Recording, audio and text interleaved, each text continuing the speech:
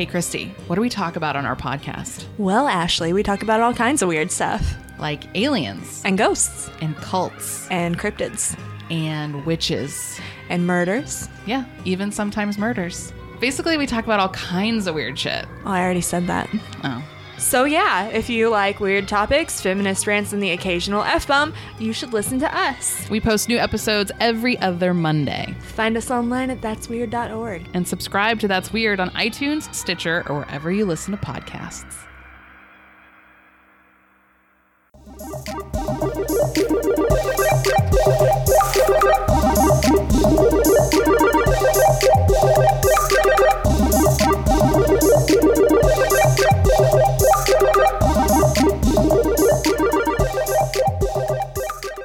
Hi, I'm April. And I'm Steph. And you're listening to The Thirst. You can find us online with Twitter at The Thirst, soundcloud.com/The Thirst Pod. You can search for us on Apple Podcasts and iTunes by finding The Thirst. Instagram, we're at The Thirst Pod, and you can email us as well, thethirstpod@gmail.com. Thanks to everyone who's downloaded the episode so far, left us some reviews, given us any feedback. You can also find a list of links and articles that we mention on the episode on our Tumblr, which is thethirstpod.tumblr.com.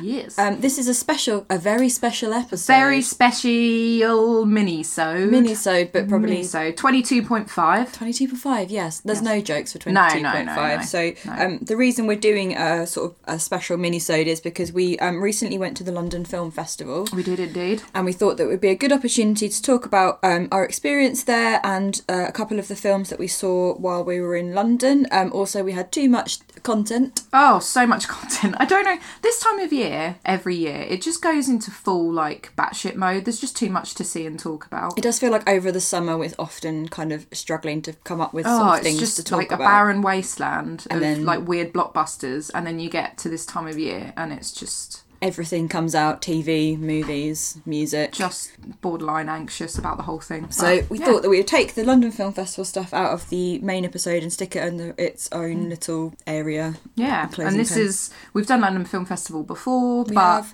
this is our first experience of the headline gala, which is very exciting. Yeah, so we have been to it before, haven't we? So I've seen things over the last sort of 4 years, I think. I think my first experience of it was when I went in 2015. I saw Tangerine. Oh yes, you did, didn't you? Yeah. Yep, filmed shot entirely on an iPhone. Saw that, and it was a really great experience of the festival. And then the following year we saw I'm Not a Serial Killer. Yes, we did. Yeah, that was my first London Film Festival experience. I enjoyed that very much. That was at the Prince Charles. It was at the Prince Charles. I remember being very, very tired when we saw that film. Oh, God, I think we'd been to London before then as well for something else. Every time London Film Festival comes up, we always seem to go to London about 60 times. Again, because there's loads of gigs and stuff. In the last 2 weeks, I've been to London 4 times. It's just a lot. 2 of those occasions being London Film Festival, and it's just been very... When it's hours away, that's just a lot. Yeah, we're not that far, but we're also not that close. So, especially when you're driving back late Also, I'm lazy. Right? If I can go 20 minutes down the road to somewhere in my own city versus 2 and a bit hours to London, obviously I'm going to take... go to the cinema. To go to the cinema. Yep. That's essentially what we're doing. Yeah, so, and then last year we went and saw My Friend Dharma, which we did talk about on the podcast. Yes, we did. And that was in Hackney, yeah. Hackney Picture House, yeah. So it's been quite nice, actually, with each time we've been to the London Film Festival. They have been at different venues. Yeah, that has been nice. Obviously, when we were there this year, both of the headline galas were at the same cinema in Leicester Square. I think it was The View. I think it was Cineworld. Oh, it was Cineworld, I think it was Cineworld, yeah. I thought it was going to be at View. We went to View, and then I was like, there's nothing here. It's literally a building site. To be honest, there's always something screening at each of the the cinemas in Leicester Square. So if you've not been to London before and you haven't been to Leicester Square... Let April explain London to you. It's just basically, it's fairly central in London, but there's loads and loads of cinemas in a really sort of tiny little area. Space, yeah. So that's where the film festival bulk of it tends to happen. With the red carpet. We decided pretty quickly when the headline galas were announced that we wanted to see Beautiful Boy and we wanted to see Suspiria. So it's, hard to buy headline gala tickets. And I think obviously Beautiful Boy was going to be a bit of a faff because of guest appearances. I think when you're essentially going up against the entire Timothée Chalamet fandom Oh, it's hard. to try and get tickets. But, you know, we got Harry Styles tickets before. I love how that was a walk in the park compared to this. I love that you said that as well. You were like, in comparison to when we had to try and get Harry tickets last year. Harry tickets for a tiny venue. Yeah. And that was like, I just walked into those. But this was just horrendous. I think we basically got the last tickets in the entire place because there were only 2 separate seats left. Really great seats though in the end. So Oh, it was really good. on the actual day, we drove down to London. Yes. Had a nice dinner beforehand. And I don't know, it was so funny. Like the entire experience was We were so unprepared. really unprepared for it, absolutely surreal. So we left, the first day we went to See Beautiful Boy was on a Saturday. Yeah. And so we had less of a kind of stress after work or anything. We went down during the day, didn't we? And But I had more pre-show anxiety than I've had for anything in absolutely. years. And why was that? Because I had booked these Beautiful Boy tickets in the vain hope that Timothée Chalamet would be appearing. Full And of disclosure. course, he was. Yeah, so the thing with London Film Festival is because it's, you know, a big film festival, really, a lot of the actors and directors, etc., appear alongside the films to either introduce them because it's a premiere or just to sort of do Q&As. And there was the slight inkling that Timmy had been doing a lot of appearances alongside the film at He other was so film going to be festivals. there. And I just felt it in my waters, but also couldn't prove it when booking £30 tickets to go to the We cinema. took a big risk and it paid off. Oh, so good. So we knew that he was going to be there and that gave us the jitters a little bit. I was like, and we were just saying this beforehand actually before we did this, that like I'm prepared in life now at like 30 years of age to deal with like anxiety and real low points. Yeah. I'm not quite equipped yet to deal with anxiety high points when something is so positively overwhelming. Yeah. I just can't handle it. No, we had a very similar experience when we saw Harry last year, didn't we? That we were kind of Just like too much. just it was all a bit much. Like it was so exciting and happy and intense that I just we lose my thread with no, everything though. absolutely. I just can't pull myself together. So we knew that Timmy was going to be there. So we left the restaurant in Leicester Square and wandered out. And obviously it was a Saturday in London, in central London, and Fucking rammed. it was rammed anyway because it's tourist trap extraordinaire. But obviously it was a film festival, so it was And extra there's the busy. M&M World store there. You were very- And, you know, that attracts a lot of people, April. I mean, that's where I always want to go when we're in It's my London. favourite shop. It's the M&M store. So we were wandering across Leicester Square and we saw a big crowd and we were like, oh, it's one of the red carpets. It's the red carpet. Everyone goes to see what's on the red carpet, even if there's nothing there. Absolutely. So we wandered up and we thought like, oh, we'll just, see what's happening. And then the timing of this was just insane. It was impeccable timing. If we'd been any later, we would have missed it. We were there, like, to the moment when it happened. There was, like, this Mexican wave of, like, young screams. It was just like that. It was, like, ghostly. And I think we just looked at each other and we were like, that's a Timmy scream. That's a Timmy like, scream. You just got to know, right? They're not doing that for Steve Carell. Sorry, Steve. But and then I vividly, so I'm quite short and I couldn't really see over the crowd. should have brought you some shoes. And you were like, I was jumping. and you were like, they're all holding copies of Call Me by Your Name book. Like they've got the I book. could see the They've blue. got I saw book the in blue air. spine, and I was like, "Fucking, the arms are out with the blue book. I know who's coming." And then moments after that, the Boy King himself appeared before us. the bloody Alexander McQueen floral suit and boots. And boots. Neither of us were prepared for this. No $900 white trainers. No. Not prepared for any of this. No, I'd been at quite all. critical in advance of the screening that I said that if he turned up in a suit and those awful white trainers, I was going to Bloody cry. white shoes. I don't care if they're expensive. They are ghastly. So we saw Timmy. He was before us. He was Very close. Two rows of people. was There were insane. 2 rows of people in front of us. We were so close. and I still don't believe it now. And despite the fact I've got photographic evidence on my phone of Clear photographic evidence. clear photographic evidence that he was there. But then it got worse. It got worse. So I just want to point out that we're surrounded by a lot of people in this crowd, and I just All of whom are going, who is this person? who is this? And we're going, it's Who's Timothée that? Chalamet. It's And they're Timothée going, Chalamet. I literally don't know who that is. One lady, she asked me who it was. She was moving out of the way to let us get a bit closer. Kindly letting us get Kindly closer. letting us get closer. And she asked me who it was, and I said, oh, it's Timothée Chalamet. And then she proceeded to give me a picture. This boy? You mean, oh, him? And she handed me a really nice Nice printout, like posters. nice photo card stock of Love the PR printouts. right of Timmy as Kyle in Lady Bird. Too much. Which I thought was just like, I'm holding this much. picture of him, he's there. So this all happened, we were quite overwhelmed, and then I remember turning to you and going, I think we have to walk the red carpet to get into the venue. And I was like, April, that's bullshit. And even if it's true, which I don't think it is, because they're going to have a side entrance for the, like, pedestrians. For the normals. I was like, they're not going to make us do it when he's on the red carpet. Like, you can't just walk past Timothée Chalamet.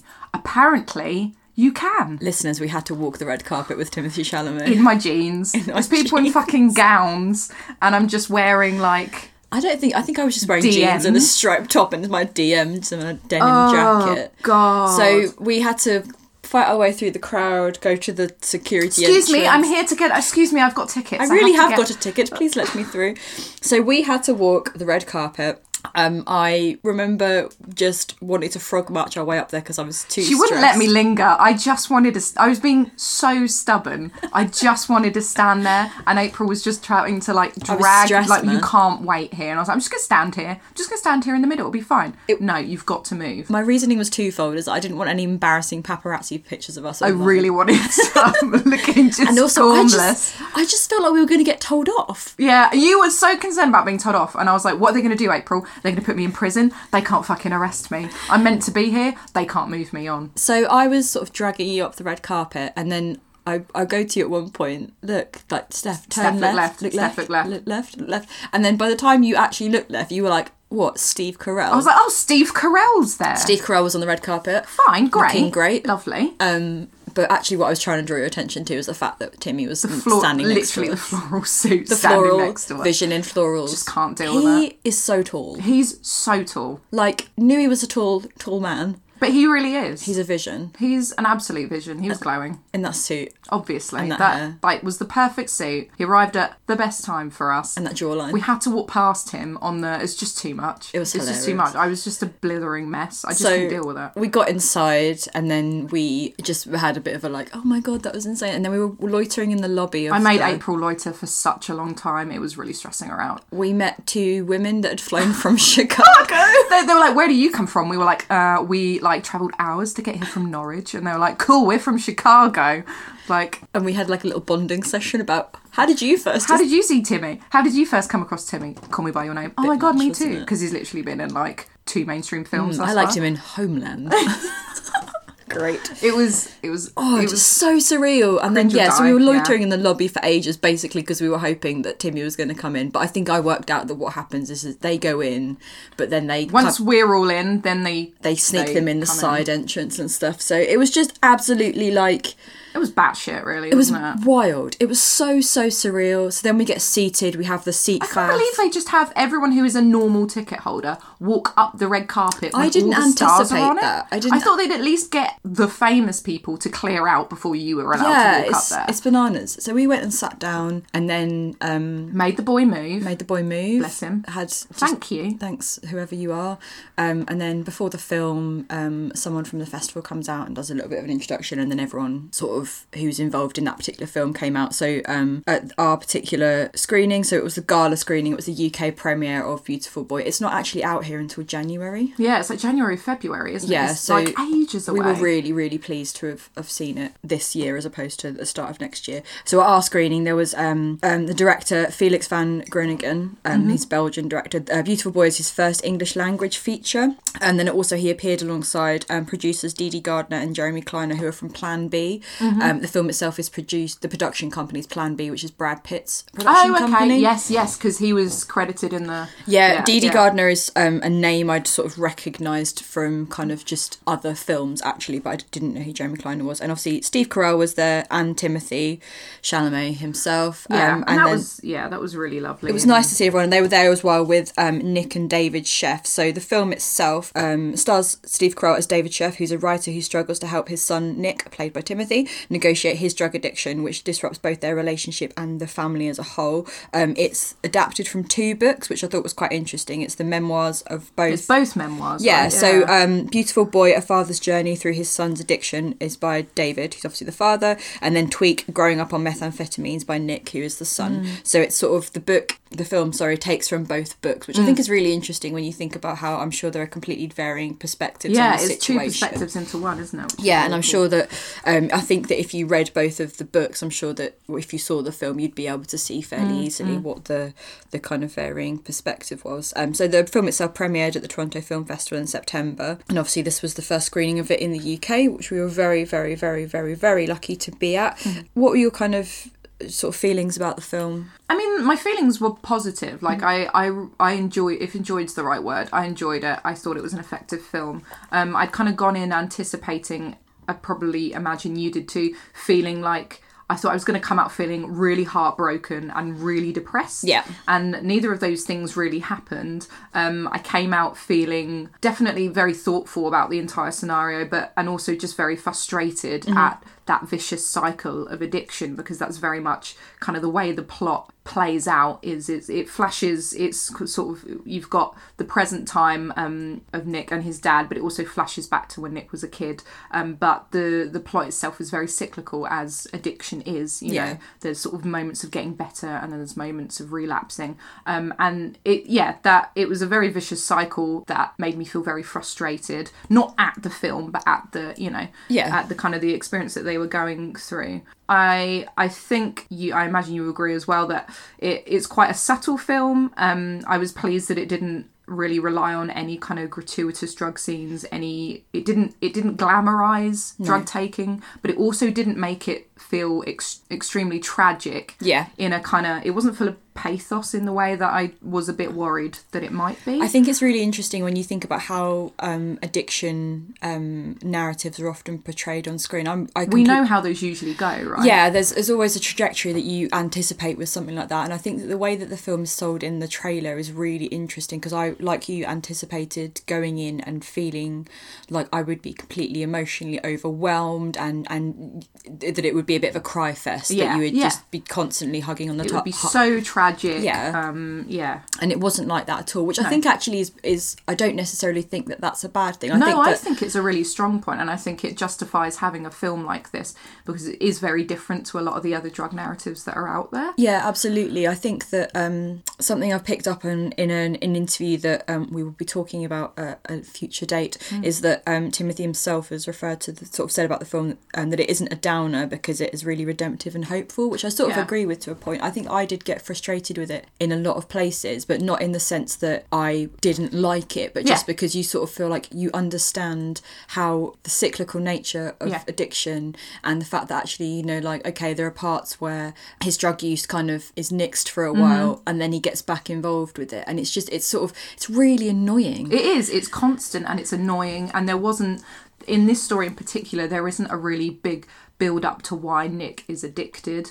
You don't really get that. Like, there's not a big, it's not, like I say, it's not glamorized, it's not like this big party lifestyle, it's just, it kind of just seems to just happen, and it just seems really pointless and a big shame, and you can see how Steve Carell's character is just really baffled as to how they got to that place. It's that kind of baffling nature of it, which I think is interesting, I suppose, if you think about that Nick himself comes from a sort of a you know, fairly well-to-do background. Yeah, there's nothing... He's got a good support system around him, but there's obviously something within him which has empowered him to think that drugs are the answer to it. And I actually think that it's quite interesting how it doesn't double down on looking at, like, okay, so what was the trigger point? And you just kind of get the impression that, like, he just did it because he was bored or he was looking for something to do, and you know, that is often the case with a lot of people. There's no kind of, you know, there's not always a, you know, huge trigger point for people to get involved in drink or drugs or anything like that. For some people it is just a kind of a case of, oh, I did it once,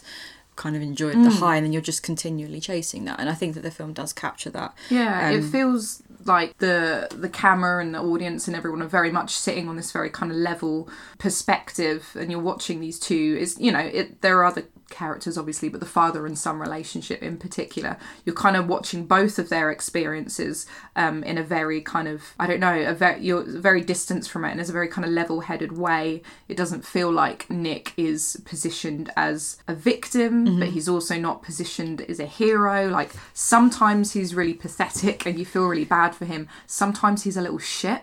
And I guess it's this idea that it doesn't fall easily into a category of being really critical about drug use or overly sympathetic about drug use. It's very kind of, well, not unbiased, but it feels quite level. I think that's a really interesting way of thinking about it, because I think you're right. I think that sort of David, Steve Carell's character, the father, and Nick, they're not necessarily positioned as the good guy or the bad guy. It's just kind of like this really unfortunate situation. And I think their relationship is the thing that actually is really at the forefront of the film. The drugs are kind of in the background, because actually the whole purpose of the film is almost just to show you the kind of really the impact that it has on their relationship, but then also the kind of relationship with people around them. So you've got you've got Nick's stepmom, you've got his mum who he doesn't live with, you've got these other people, you know, you have his sponsor at a later date, you've got people he was at uni with, you know, there are other characters in there, and you do see how it trickles out, and actually how it can just become all consuming. And there's trying to find that balance of like, okay, well, we have to deal with this problem,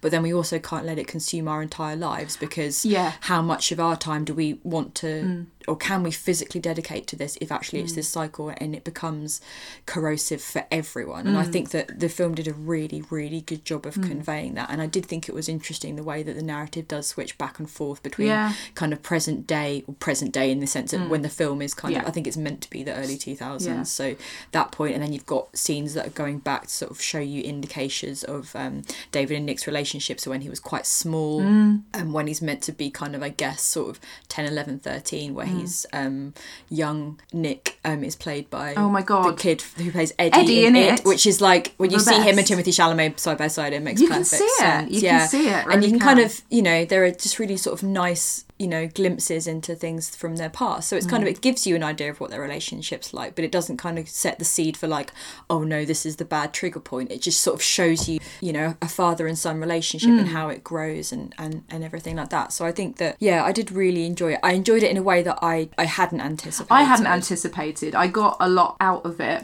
But not, I always expected to get something out of it, but what I got out of it wasn't what I expected. But I really liked that as well. Did you feel like you were leaning towards either Steve or Timmy as like the best performance of the two? It's hard actually, because I think that, I found myself switching quite a lot. Yeah, I think that Steve Carell's someone whose career is really, really interesting. If you think about the fact that most people know him as playing Michael Scott in The Office, what's been quite funny is that Tom and I have recently started rewatching The US Office, because we'd watched sort of the first season and some of the second season, but I hadn't really ever been on board with it, and it's back on Amazon Prime, so we decided to jump in, and it's been very interesting watching him in a comedic role when actually a lot of what I've seen him in recently has been more serious, dramatic roles. And I've only really seen him in a comedic role, to be honest. And this I think is my that first he's so outing. good. So good. He's really, really, really good, and he just plays the role of like a concerned and frustrated and angry. He's just exasperated, isn't he? And he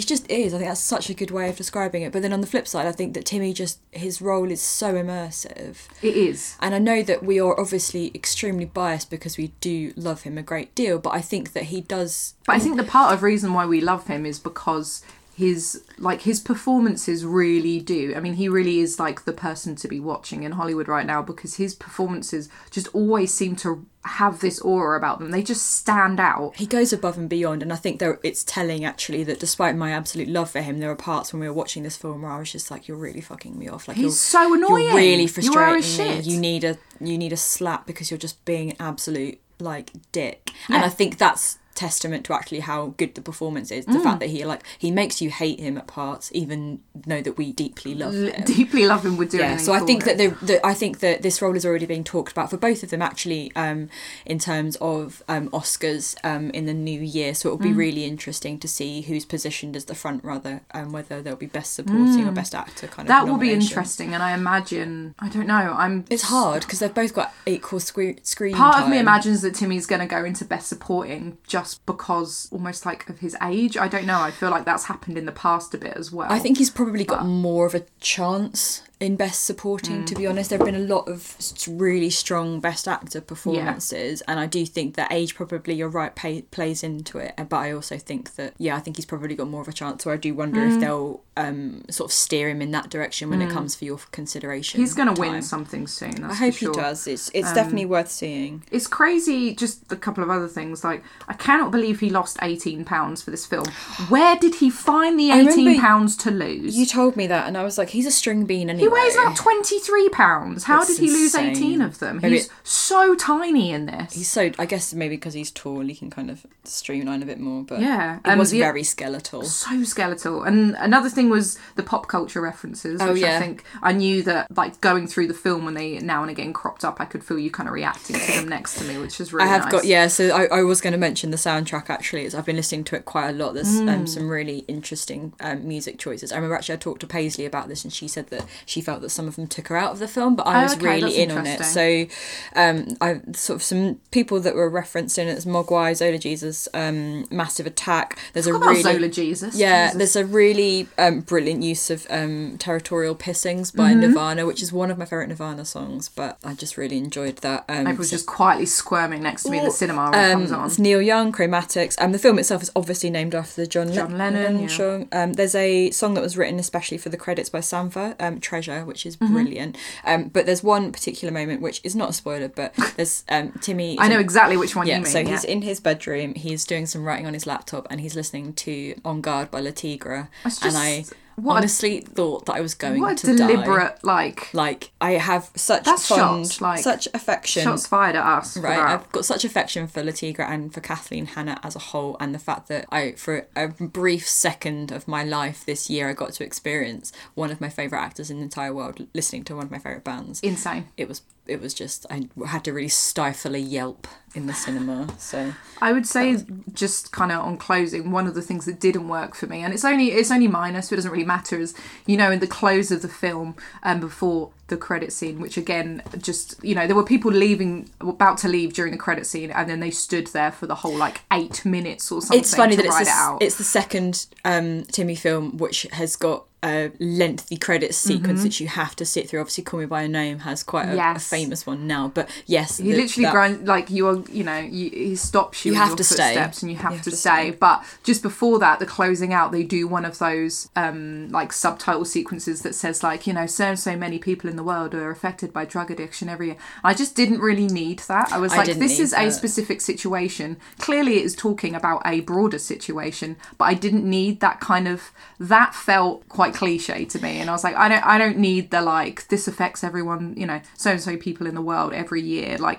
Obviously, it really veered into a very special episode territory where it's right? It did. I think you're completely right. Yeah, it did take me out of it a little bit, and I could really have done without it. But it was at the end, so that was kind of you're forgiven, and then it comes into the credit scene, which we won't spoil. But so that felt a bit silly, and I was like, oh, misstep there. But if that's for me, that's kind of the worst that there is. I'm really interested to see it again. Actually, I think when it gets general release here in the UK in the new year, I think we'll definitely go and see it again, because I'm really interested to see if I pick up on anything differently the second time, or if my general experience of it's different outside the realms of being overwhelmed by it being at the gala and at the film festival. So, but if anyone does have the opportunity to go and see it, I definitely recommend it. We'll perhaps talk about it again soon in the near future. So, on to our second film experience at London Film Festival this year on the 16th of October at Cineworld in Leicester Square. Suspiria, which is the remake of Dario Argento's original, which was released in 1977, which we've discussed before on the podcast. We kind of recapped the trailer and gave our initial impressions of it. The original Suspiria is the first of a trilogy from Argento, which is referred to as The Three Mothers. So it also comprises Inferno and The Mother of Tears. It's widely regarded as a cult classic. It's for anyone who's seen it, it's very much known for its very striking visuals, the real blood red colour scheme. It's very colourful. And the iconic Goblin soundtrack as well, which no one can really forget. So this is a new, updated, sort of reinvented version directed by Luca Guadagnino, aka Uncle Luca. Uncle Luca. Our favourite person ever, who is, of course, the Italian director of I Am Love, A Bigger Splash, and Call Me By Your Name, which is a film that we haven't really mentioned before. Never. No. It stars Tilda Swinton, Dakota Johnson, Mia Goth, Chloe Grace Moretz, and Jessica Harper, among others. And Jessica Harper actually played the lead protagonist in the original Suspiria film. Luke has worked with Tilda Swinton in particular on a number of films. They're very close friends. They've spoken of adapting this film for 20 years. And the screenplay was written by David Kuganich. Hopefully I've got that right. I couldn't work out how to pronounce his name either. I YouTubed it, but I've sort of forgotten how it was pronounced now. So I think it's Kuganich. Who he's worked with Luca before as well on A Bigger Splash, and he also recently worked on the screenplay for The Terror, which is a TV programme that I reviewed and enjoyed very much. So this has had a really long build up. We discussed before how when this was first announced as a remake, I totally poo-pooed it and thought it was pointless, and just I was really annoyed, as a lot of people were, when I knew Luca was attached to it. That kind of changed things. And I was just so pleased that it was getting a gala performance at London Film Festival, and it was the UK premiere, so it's not out. Again, it's not out in the UK yet. I think it's at the end of this month. Yeah, I think it's like the 18th and 19th of November. Yeah. It's definitely the end of this month, so we saw it 4 weeks in advance, which was very nice. Which is really lovely, really exciting. We got to do our red carpet thing again, slightly better prepared this time. I felt like we did a better job this time. I dressed slightly more appropriately. We both wore heels. Yes, so that made all the difference. Made the difference. I mean, there were still people there in the range of people at London, these gala showings is just so funny, because there were like quite literally people in ripped jeans and backpacks, and there were people on the other end of the spectrum in like prom gowns. It's bizarre, isn't it? Because there are obviously a lot of media people that go to these things. Who probably don't give a shit. Who don't probably just come from work, or like just going to sit and watch it for 2 hours and then got to go home and bash out a review. And then I remember we were actually in the screen, and then watching those girls like go up the stairs in their heels and long dresses. It was bizarre, like a full on, like that's what you would wear if you were going to the Met Gala. Honestly, if you're going to the actual Met Gala, you would wear an outfit like that. It's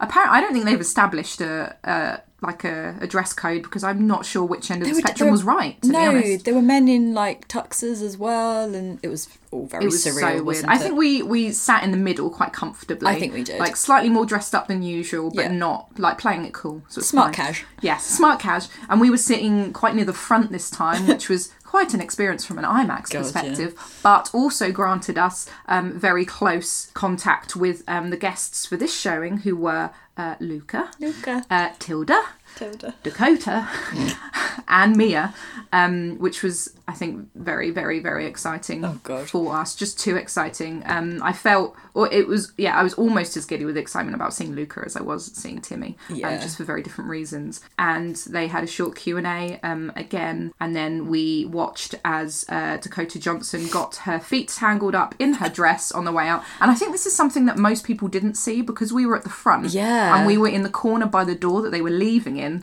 Just before that door, Dakota had got her heels tangled in this long. She was wearing this long kind of silvery dress, wasn't she? And she even uttered like a "oh, for God's sake, no" or something. Like she was so totally funny. Like no. Yeah. And Tilda just got right down there. Untangled her.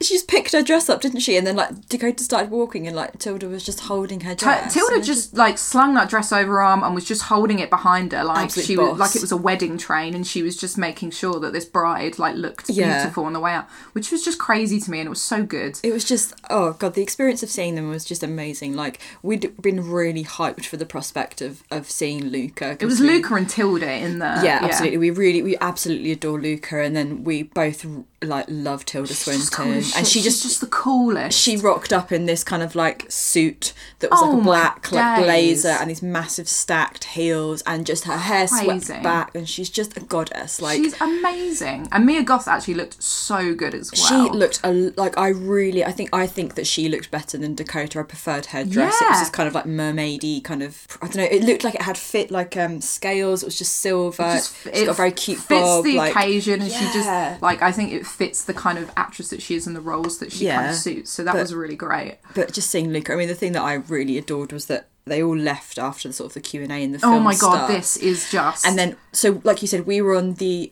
right-hand side near this door where they kind of come in from backstage out to go to the screen. And you could see them all hiding before they came out. And Luca just loitered for a long time at the beginning of the film, I think because he was watching... He was watching all our reactions. Wanted to see the film's reaction. And you leaned over to me at one point and you were like, is that Luca still over there? And I looked and I was like, yeah, he's just standing there. It was just too much. I think I could have loved him more in that moment. I did. He came in early before the Q&A and stood and watched like the London Film Festival director like introduce the film, and then he stood there afterwards and probably for like 20 minutes. He was in there for so long during the opening of the film, just watching us watching it, and I absolutely adored that. I liked that. I loved it. I was like, this is a guy who he is really, really interested to see how we react to this. He doesn't just go off afterwards and go and do his press interviews. He needed to see how we were settling into this film. It obviously it came across to me that someone who kind of like is just really deeply invested. He's in all their business, craft. isn't he? Yeah. That's what it is. It's he doesn't give a shit about the Q&A really, or the premiere, or he's there for the film. He wants to see how the audience is reacting to watching something that he's worked on, and I just thought that was just so brilliant. So, yes, as we said, it was the UK premiere at London Film Festival. The film had officially premiered at Venice Film Festival in September. And the plot, for those that don't know it or haven't seen the original Suspiria before, the plot is based around a young American dancer, Susie Bannion, who's played by Dakota Johnson here in this film. She turns up and gains a place at the Marcos Dance Company in West Berlin, where she quickly becomes a favourite of the choreographer there, Madame Blanc, who is played by Tilda Swinton. And she's very quickly cast in the lead role of a dance that they are working on. However, as she's staying there, because all of the students stay kind of on campus in the building as part of this academy, she soon suspects, as some of the other students do, that something is amiss. The elder women who are running the dance company are in fact witches who are preying upon the younger female dancers in order to sustain themselves and the company, and to revitalise its founder, Helena Marcos, who is also played by Tilda Swinton. Mm-hmm. Tilda Swinton has quite a few roles to play here. Right.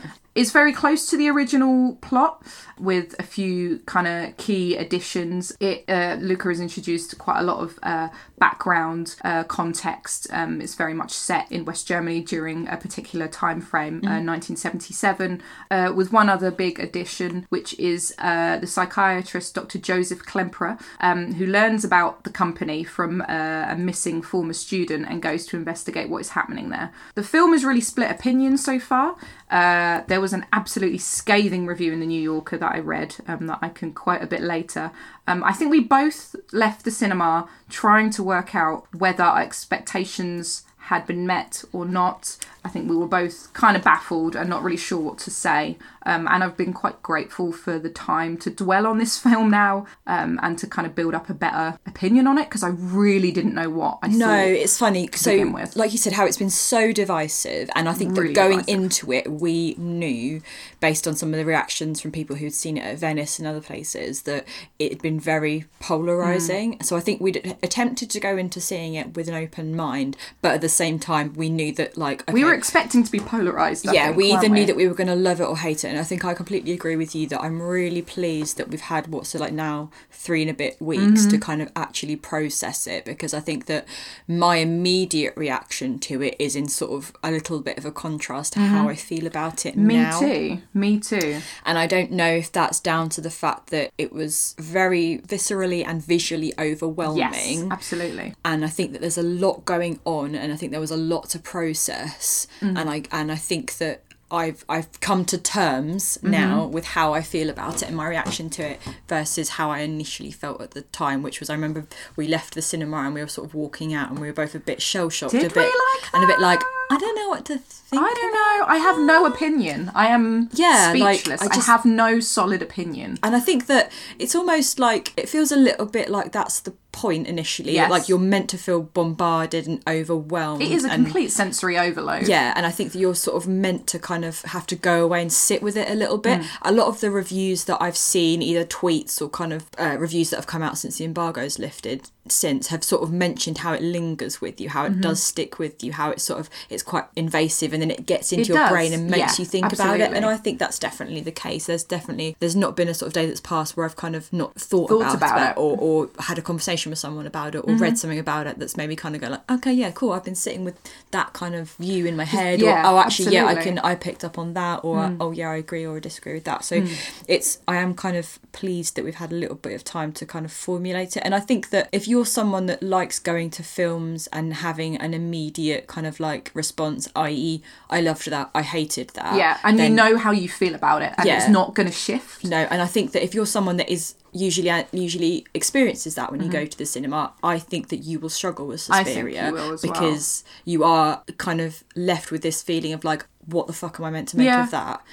Which I think is a positive, because I think I enjoy watching stuff that kind of befuddles me, and I think you need that. And I think, you know, I think even in the context of this year, like, I've had very strong feelings about lots of different films. I don't often get to watch a film in which I'm not really sure how I feel, and then it changes, and I feel like my opinion on this film is going to keep on changing. Like, when I've rewatched it, when I've had certain discussions with people, I don't think I'm ever going to have a completely solid footing on how I feel about this film. And it's funny, because I think we mentioned in probably the week after we saw this, we had a couple of chats with people, and I'd said off the bat, I don't know if I can sit, because it's 2.5 hours long. It is, yeah. At the time, for me, it didn't feel like 2.5 hours. No. I was really surprised when it finished, because it didn't feel like 2.5 hours had passed by. But I do remember saying, and I think I mentioned this to Mikey actually when he asked me about it, I think I'd said, like, I don't know if I can sit through it again. Yeah. However, now I really want to go again, because I'm really intrigued to see on how it is on second viewing, on whether I pick up on some of the same stuff, whether I'm able to decode some of the plot points or the visual references better than I was the first time, whether actually kind of you are visually bombarded with that. And I think that that's fine for me, because I'm someone who actually enjoys doing repeat viewings of stuff sometimes. Same. As a way of even if I dislike it, like, or I feel like I, you know, dislike something more than I liked it, it often warrants, like, I think that justifies having the film still in the first place. And going to see it again. I quite like going back and sort of reinterrogating, you know, things I'd sort of seen or had a response to the first time round, to see if actually I have that response on second viewing. But I think for some people, that's not kind of a pattern that they enjoy doing. So I wonder actually if that's perhaps why people have had such positive and negative responses, because I think it's really, having now seen it, I think I can completely understand why you might come away from that and be like, that's absolute bullshit, or I hated that. Yeah. For you as an experience now, like looking at it now, do you feel more positive about it than you do negative? Yeah, I think that I think there are the things I liked about it and I think worked really well. There are aspects of it that I didn't like. And I think as we go through it, I still don't think, even when we go back and see it, I still don't think that I will sit right with me. No, I don't think they're going to sit right either. I think for the most part, I feel very positive about this film now. And I feel like I would immediately want to enter into discussions with people about it and argue my points. However, I do think there are some really kind of big-ish flaws. Do you want to start by talking about those flaws, or do you want to sort of... I might just... I think I might go through this... Can we go through the strengths Yeah, first? Of course, so do that first. Chip in whenever. I think if we start from the fact that it is like a reinvention, it's a remake. I think Tilda Swinton called it a cover version of Suspiria. I think it works really hard to treat the plot and the production of the film with entirely new eyes. So, you know, I think a lot of people were hesitant because they were like, we don't need a new Suspiria, like, how are the visuals going to work, how's the music going to work, and some people don't like the fact that it is a complete departure from the original in terms of, you know, its visual style is very much more, you know, dull and washed out. It's very kind of complements the kind of grim backdrop of Germany in the 70s, and you know the sound is, I feel like Tom York's soundtrack couldn't be, you know, more different in some ways from the Goblin soundtrack. I think that is a really good thing. I think it is. Personally. I think the thing that I picked up on what you were saying about how kind of the colour palette in particular, so obviously the film itself is set post World War II, but it's pre-unification of Germany, so it's kind of the, you know, It's set in a very specific late time frame, 70s. isn't it? It's a very kind of negative period in German history. There's been a lot of negative periods of German history, but that, This you know, is one of them, that's yeah. sort of, you know, in terms of pre the wall coming down. But I think having watched Suspiria sort of the week before, So yeah, it's worth pointing out that we rewatched the original like a few days before we saw this, which was... I think for me that actually kind of having this sort of drab, dull, you know, very concrete, very kind of just pale yeah, sort of, it's you know, very pale and washed out, isn't it? palette, then for me it made everything else seem 10 times more striking than when there were the kind of the bursts of colour and the bursts of violence. yeah, as well. exactly, the kind of the more graphic sides of it, it's felt extra striking, whereas if you think about the original Suspiria, the kind of the use of colour is just completely off the bat, and I think it works incredibly well in the Argento version, but I do like a lot what Luca has done with having those kind of, you know, drab, and then you'll have this sudden kind of burst of it, and I think that makes it extra kind of visual, like the visual impact of that, I think just works so well. It does, and the visual impact of the original Suspiria, it is, you know, visually it's an overwhelming Absolutely. film, and the soundscapes in it are very overwhelming. There's not a lot of substance beyond that to that film. There isn't a plot. We know that there's a witch coven there. We know that she's a dancer who's gone there. There really isn't that much else going on. And Luca here seems to be trying to, you know, push more of a plot into the foreground, establish more of a backstory, establish more of a context to this story that is not in the original at all. And I think, again, that more than justifies having a remake, because he's trying to, inject a lot of backstory into this. And I think that makes it really interesting. Whether it works all the time, we can get onto. How did you feel about the 6-act structure? Because you've got these 5 acts of kind of sort of slow paced, almost art house filming, and then this finale that is, you know, without giving too many spoilers away, completely batshit. I think initially when we saw it, I wasn't really sure how I felt about it, but in retrospect, thinking about the way that the narrative propels, and if you think about the way that, like, obviously you've got a dance company at the centre of it, so it's very theatrical, has very theatrical elements, and actually for me, I think that the kind of separation of each act ties into that kind of really theatrical, it does, doesn't it? You know, as it goes along, you know that something is coming because of the way that you know how that kind of act, we as sort of viewers and in consumers of culture, you know how an act structure works. So actually at the time I was a bit like, oh god, this seems a bit kind of... Well, this is what I found interesting, is that I've been slightly baffled by how many critics have kind of interpreted the 6-act structure as pretentiousness. And it's like, but it's so obviously, as you say, like is supposed to reflect that kind of, it felt like theatrical structure of the dance acts. I wasn't like, I mean, obviously I do get there are levels of pretension in this film, but that in particular seemed to really piss people off, and I don't know why. In retrospect, to me, it feels like a purposeful reference to the way that kind of dance performances or theatrical performances or operatic performances are structured. So actually, I think I agree. I don't know why that seems like such a bizarre thing to have included, when actually, like, when you think about the fact that it does focus on something that you know, it's a dance company, it's an arts company, you know what I mean? So that for me, actually, I think I really liked how it kind of broke up the structure of the film, because it almost propels the narrative into this kind of crescendo, which that something's that coming. Final act is really like a visual kind of visceral crescendo, it's just blood pour. It's like the entire film pours everywhere. It was like the experience of reading a book where you've got chapters and you know that something's going to happen at the end, but these are the kind of just headings that it's scene setting. I think that's the way you kind of I really scene. Yeah. I'm glad you liked. You kind of got that as well. And I, for one, and I know you as well, I adored the fact that it is an all-female cast. I adore the fact that even, you know, the psychiatrist, who is pretty much the only kind of really, apart from the policemen that come and visit the dancing school, he's the only male character in it. And the male character is played by Tilda Swinton, which, you know, I love that. Convincingly as well. Convincingly, definitely, you wouldn't have known. So love that it's there's almost no room whatsoever for any men in this film. That's and nice, when they are in it, they are ridiculed mercilessly, which is funny and mortifying, but mostly funny for me. Tilda Swinton, I would say, is the standout. She's for just me as phenomenal. Madame Blanc. When she was announced for this film, you knew exactly who she was going to be, and it was like, this is perfect casting. Tilda is just one of those actresses, I think, that's just, she always gives such interesting and varied performances. When I think about films that I've seen her in the past, I don't think, you know, there are probably consistent threads between all of them, but I just feel like she always turns it out in such an individual, kind of astounding way, and she was just phenomenal. She's very, very restrained, as, you know, as a dance teacher, but she's also terrifying. Yeah. And she stood out, her entire look, her aesthetic, the way she behaved. It just, you know, you can see that she's been waiting 20 years to do this role because it just works so well. I also really enjoyed Mia Goth's character. She was really more good. than I expected. Yeah.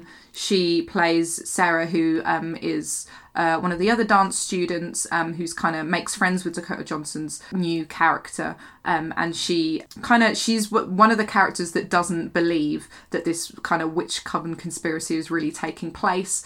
She just wants to argue that this is a normal girls' school, and she doesn't really see any of what happens coming. She's really, really great. And that, you know, the idea of having an all-female cast ties in very strongly with themes of, you know, the female body, the female grotesque, a lot about female identity in this film. It's a very physical film, which works again with the structure, the dance structure ties in with the dance pieces, and I think, you know, that's one of the most important parts of this film, is that the dance, there are long dance sequences that are very physical, the violence is very physical, and you really, really feel that, I think, the entire time. Yeah, it's the physicality more than anything else. It's overwhelming. You just sort of have kind of there's such a tight focus on the physicality of everything, and I just think you get really caught up in it, and it's just the power of it. I mean, one of the things, there was a podcast I know that we both listened to this week where Luca talking to Sean Fennessy on The Big Picture from the Ring Network, and he says that he was really influenced by real life imagery of violence, and I think that you can make that kind of visual kind of match when you sort of, I thought that was very something that when I heard him say that, I was like, oh, actually I can kind of very much sort of see the visual referencing of that in the actual film itself. I also like that he said that he feels that conflict of power is at the heart of the film. Definitely. So the conflict between the witches' coven itself, and then also matched against the external conflict within society. It's about the role of the past and how you deal with it, which I think is obviously true when you think about the fact that it's set in pre-unification Germany, so you've got the references back to World War II, but then you also think about Susie herself when she's dealing with kind of her upbringing, her relationship with her family. She's from a Mennonite family back in the States. Quite a strict sort of oppressed background. Yeah, very kind of religious undertones as well. Which kind of suits, so you can kind of see why she would fit quite well in a coven setting, because she's already used to that kind of structure. Yeah, absolutely. The violence in the film is really interesting because the dancing itself is very violent. It's not a ballet dancing academy. They're not being very graceful. It's very physical. It's very modern physical dancing, isn't it? I was really kind of lots pleased. Of movement and kind of, And I kind of associate the film generally as a whole as a very violent film, but the actual acts of extreme, like gory, bloody violence are kind of few and far between. There's kind of a few key moments of really extreme violence, but I kind of think of the dance sequences kind of come into that fold for me as being part of the violence as well. Absolutely, they have that similar impact. They do. It all kind of melds into one for me, and I'm like, it's really violent, and then I think actually it's probably only like 3 or 4 moments that are actually really, you know, horror movie violent. There's some really graphic, gory stuff, but then the kind of the visual impact of the dancing, I think, still packs just as much of a punch as the kind of really bloody, full-on, intense horror movie stuff as well. Yeah, and that, I mean, I think we have to give a quick shout to that really early dance hall sequence, the one that was shown at film cons earlier in the year, which happens really early on. That was which overwhelming. is very, you know, there's a lot of body contortion, and it is extreme. It's not CGI extreme, it is physically. It's funny, actually, a lot if you think about the contrast between the physicality and the use of the body with the dancing, and then you've got a lot of the horror itself itself is body horror. It's very physical and involves, contortion and it's the April like pulling her hands yeah, around, it's just very ugh. Yeah, it is. And I really enjoyed that. I enjoyed that it was sensory overload, but those actual moments of kind of extreme violence that people would expect from kind of a horror film were, it wasn't happening all the time. No, I think there were other things coming into play. The pacing of that I think worked really well for me, and I think it's why it felt so impactful actually when it did happen, is because it wasn't continual. It wasn't just like violence, which I think that, often when you do watch some horror films, it's just this continual bombardment of sort of graphic, gory and how horror. far can you push it? Absolutely. And I don't think that matters in this. I think it actually pushes itself further than most films do, but I don't think that's been done deliberately in order to be like, look how awful we can be on screen. The extremity of this has 10 times more power, I think, because of how it does happen so infrequently. So when it does happen, you're like, holy shit. Like, yeah. I've just got used to being able to watch this screen all the time, and suddenly I can't look away, but also this is repulsive. Absolutely.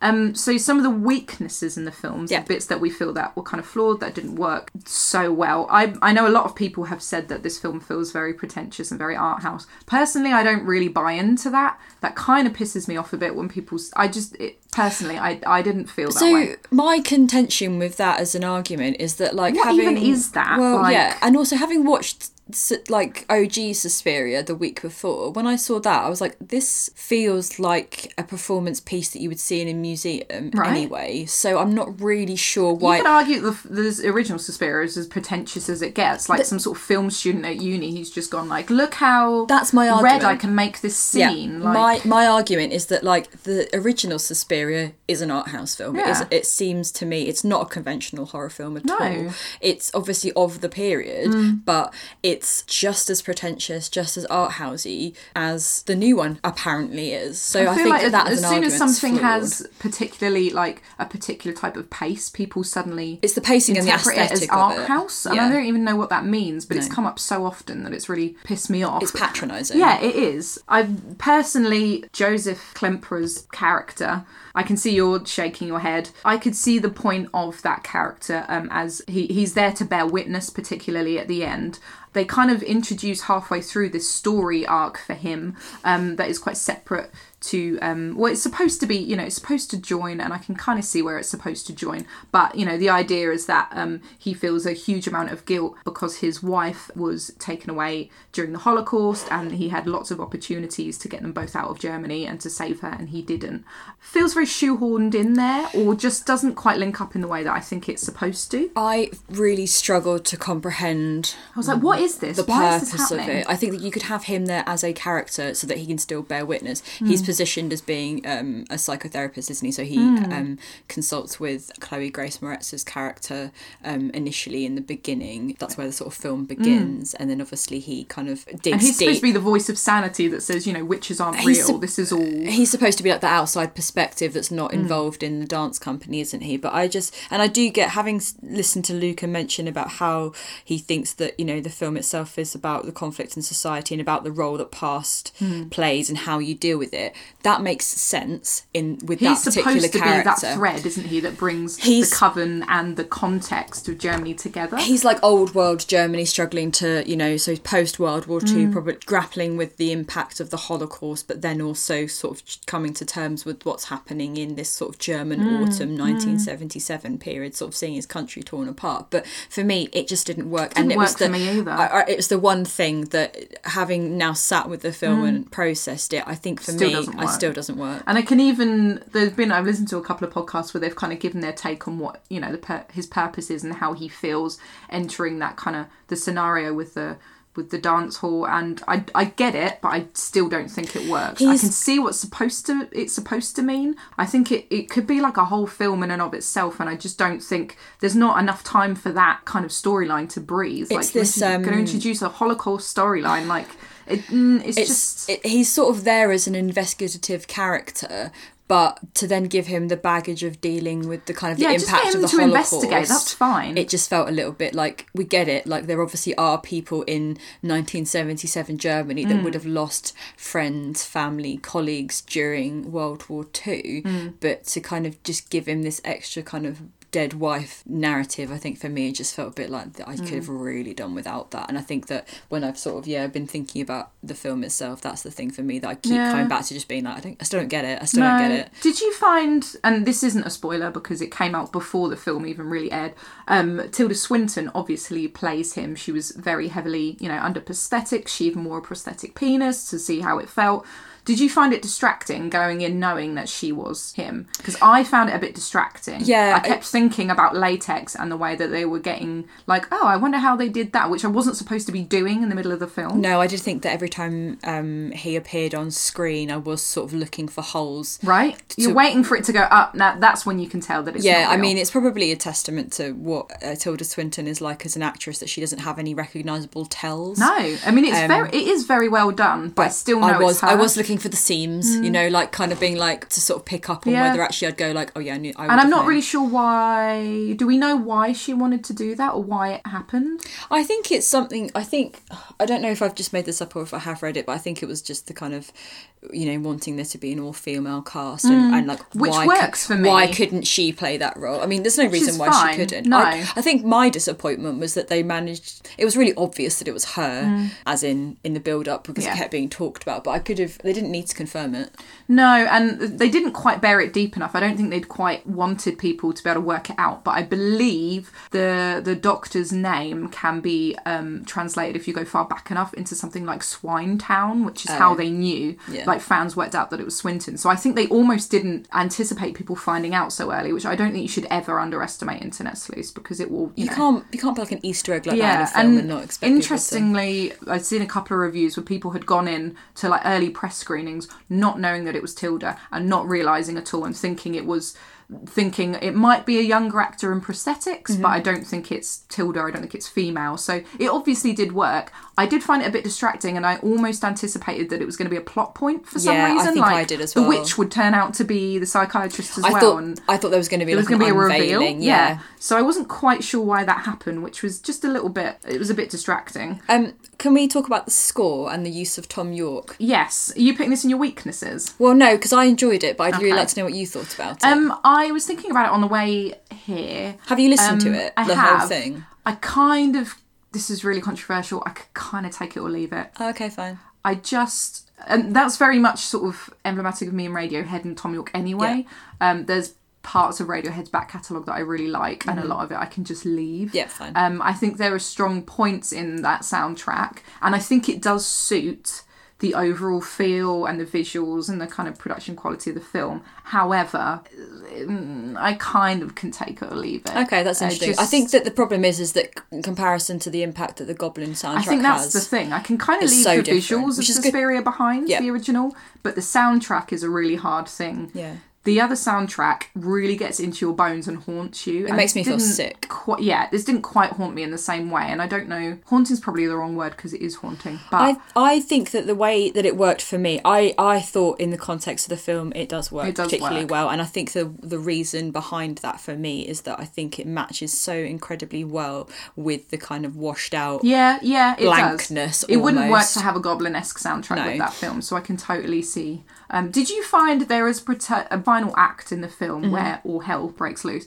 They use one of the songs in that point, which I thought didn't work. I don't know if you remember it, but it just that was the point in which it went completely batshit. Still had this kind of haunting, I don't know, I was like, this is jarring a little bit. It was quite jarring for me as well. It didn't work in that moment. No. As I said, I don't have a problem with the soundtrack, but it doesn't stand out to me personally. Yeah. But I think a lot of, I think it will work for a lot of people, and I'm not really sure what else could have worked, to be honest. And if I try and think of an alternative, it's like, well, what are you going to do? I think that's what I come back to, actually, is that I don't know what the alternative would be and then what would work better than that. So I think it serves its purpose.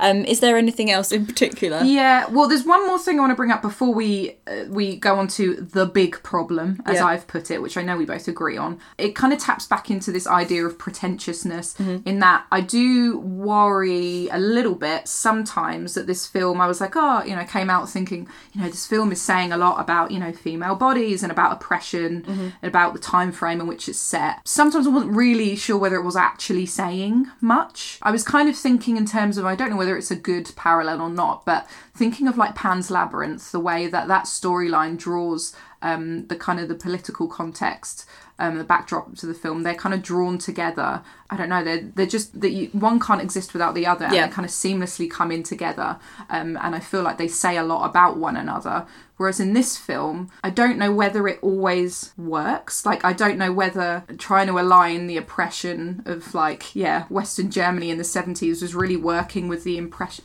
I'm really glad there's a context and that Luca tried to develop the plot in that way. I don't know whether it went far enough sometimes. I think that the problem that I found with... And the Holocaust storylines, things like that. I was like, it's kind of been chucked in. That needs to be developed if you're going to chuck it in. I think it was an interesting stylistic and narrative choice to situate it in this particular period of German history. But I do remember saying to you afterwards when we came out, so it continually refers to the RAF, so the Red Army faction. At the time, there's the sort of the hostage taking. It mentions the Baader-Meinhof group. They're also known as the RAF. And I think I said to you afterwards, I was like, prior to the film, did you have any knowledge of Baader-Meinhof, of RAF or anything like that? Personally, no. Yeah, exactly. And it's sort of, I had like kind of a vague awareness of it, but it's not very clear, is it? I think. And I wonder if actually, like, I think it's lost a bit. I think that gets lost. It's sort of like it's there, but it's not explained, which is fine, because if you are situating it in 1977 Berlin, you do need to contextualise the socio-political climate of the period. But at the same time, like, is trying to connect the link of that with what's the kind of the narrative of the film too much of a stretch? Are we reading into that too much? Do we need to read into it? Is that playing a bigger part? I feel like with that kind of backdrop, it almost needs to be read into more. Yeah, and I think there's not enough time to do that. I think that's the problem. It's a huge undertaking to have that as like, this is when it's happening, and, you know, some of what is happening in this dance school is kind of microcosmic of what is going on, and that is a hell of a lot to kind of... I think if you're trying to draw parallels between what's happening in Germany, what's happened in Germany, the impact of that, the legacy of that, of how you grapple with feelings of guilt, you know, coming to terms with what's happened in your country, but then also you're trying to explain this completely other narrative of the dance company and everything like that. It's just a lot. It felt like a lot. It was kind of, you got on the one hand all these discussions around identity and stress and the female body and the grotesque and sort of control, and then you've also got, I think, again, Luca was saying in the Ringer podcast about the role of the past and the way it affects the present, and they are two very big... That's a lot to kind of contend with in one film, and I don't think that completely works. No, there are big issues there, aren't there? And I don't know how successful it is in kind of presenting what its thesis is, almost. Yeah. And I think when critics have said, I did not like this film because he introduces this huge backdrop, but it seems like he's doing it just to be, you know, clever. I personally think highly enough of Luca that I don't think that is what it is, but I can agree that I don't think it works. If that's people's criticism, I kind of agree with that. Yeah, I enjoy doing a level of homework sometimes after seeing a film, but I don't feel like I need to go away. I shouldn't feel like I have to go away from a film and kind of retrospectively have to swat up on and then try and European make history. The connections after the film. I should be able to just make the connections during the film. Should we go on to the big problem, though? Which I'm glad you agree with, because apparently no one else in the world agrees with us. We kind of briefly talked about this, and I've talked about this on many occasions, I think, but one of our apprehensions going into this film was the inclusion of Dakota Johnson, who is someone for whom we do not care. And I think that we'd tried to be optimistic and feel... This was going to be the film that changed it all. We thought that, like, this would be do you know what? I get it. She's great. But the problem for me, my main bugbear with this film is her. Because it just doesn't work. My least favourite parts of the film are the bits with the lead character with her. And I think that... And she is the main protagonist. It was distracting for me. So distracting to think about constantly how ineffectual I think she is. I would get really immersed in it, and then there would be like sequences where her it was forehead would appear, just and her. Yes, it just wouldn't. And I don't get it. There's such a lot of the reviews I've read around this have gone, Dakota Johnson's great in it. Where? No. Like, how? She's nothing. She just doesn't. She's so flat. I think that Flat. it's the flatness of it. It's like fine when she's dancing and when she's sort of dealing with other characters and the kind of exploring. When she's not opening her mouth. That's the in thing which for she me. is dull. She has nothing to. It's not the script. It's her. The minute she talks, I'm out. It pulls me out. She's so boring. It was jarring. Does she give a shit about anything And in there? Like, I've been prepared to experience that on some level, but I was really unprepared for how every time there was a piece of dialogue for her, it pulled me out. And I was and like, it's not no. the script, it's her delivery. She's Yeah. just so flat. You just, there's this whole dynamic between her and Madame Blanc, which is supposed to be almost like in a weird... is not, but you've got Call Me By Your Name with these two people and their kind of blooming relationship, and you've got like Madame Blanc and Susie, and they're supposed to have this really intense connection that's being built, and there's nothing because it's her and she does nothing. It's jarring. What's her breathy voice about? I don't like it.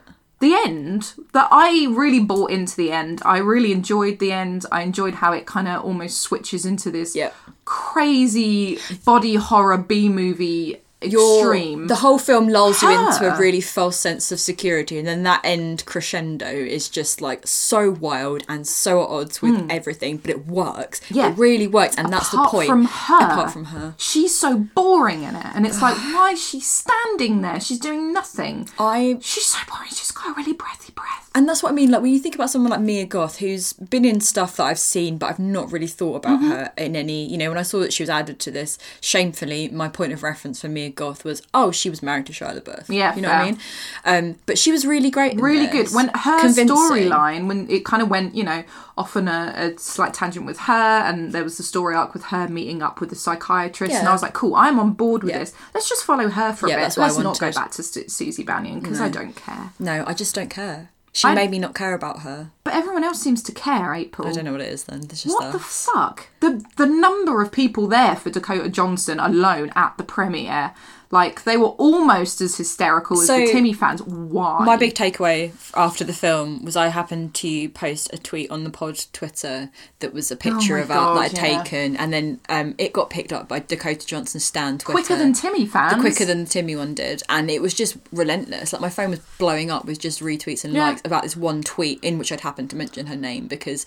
the fandom for her is insane. So glad you didn't say exactly how we felt, because we'd be I mean, if any of them listen to this, we're fucked. But we're probably going to get hit into our house. I don't get it. If I think about the film, and we've obviously talked about the aspects of it that we don't think are as successful as the other stuff. I think I would think this film is excellent, despite its flaws, without her. Yeah, exactly. But she brings it down. She really brings it down. I don't get why Luca. I just He don't loves get any her, of man. it. He does, loves and I her. don't get it. My concern is that she's being touted for the Oh my god! Call Me By Your Name sequel. No, I just can't. If she plays, It's going to ruin everything. if she plays Oliver's wife, no. I don't think I can go. Although then at least Why would I buy any of that? I think you're gonna hate whoever marries Oliver anyway, because It needs to be someone justified. But- That I'm like, I can see why Oliver did that. At least try and convince me. Come on now. Literally the highlight of my experience with Dakota Johnson is watching her get tangled in her own dress.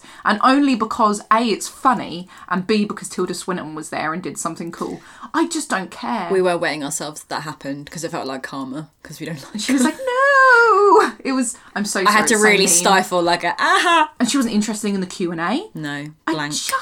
I don't get it. care. I don't get it. Don't And get it. and I think that we'd been very prepared to actually come out of this and be like, oh my god, we love her. She's amazing. Finally, No. she's stepped up. We No. can see this has been her role. She's finally... No. Why do people keep casting Can someone write her? an essay on why they give a shit about Dakota Johnson? Because I don't get it. I need like evidence. Actual evidence. Persuasive evidence. Write me a persuasive argument, please. Suspiria doesn't cut it. And yeah, I'm with you. And that was the one thing we did both agree on Yeah. fully when we came out, was like, Dakota Johnson is a hard no. Yeah. And she continues to be a hard no. Always. Don't you dare put her in Call Me By Your Name too. No. But generally, overall, my thoughts, and I think your thoughts are, this more than justifies a remake. Absolutely.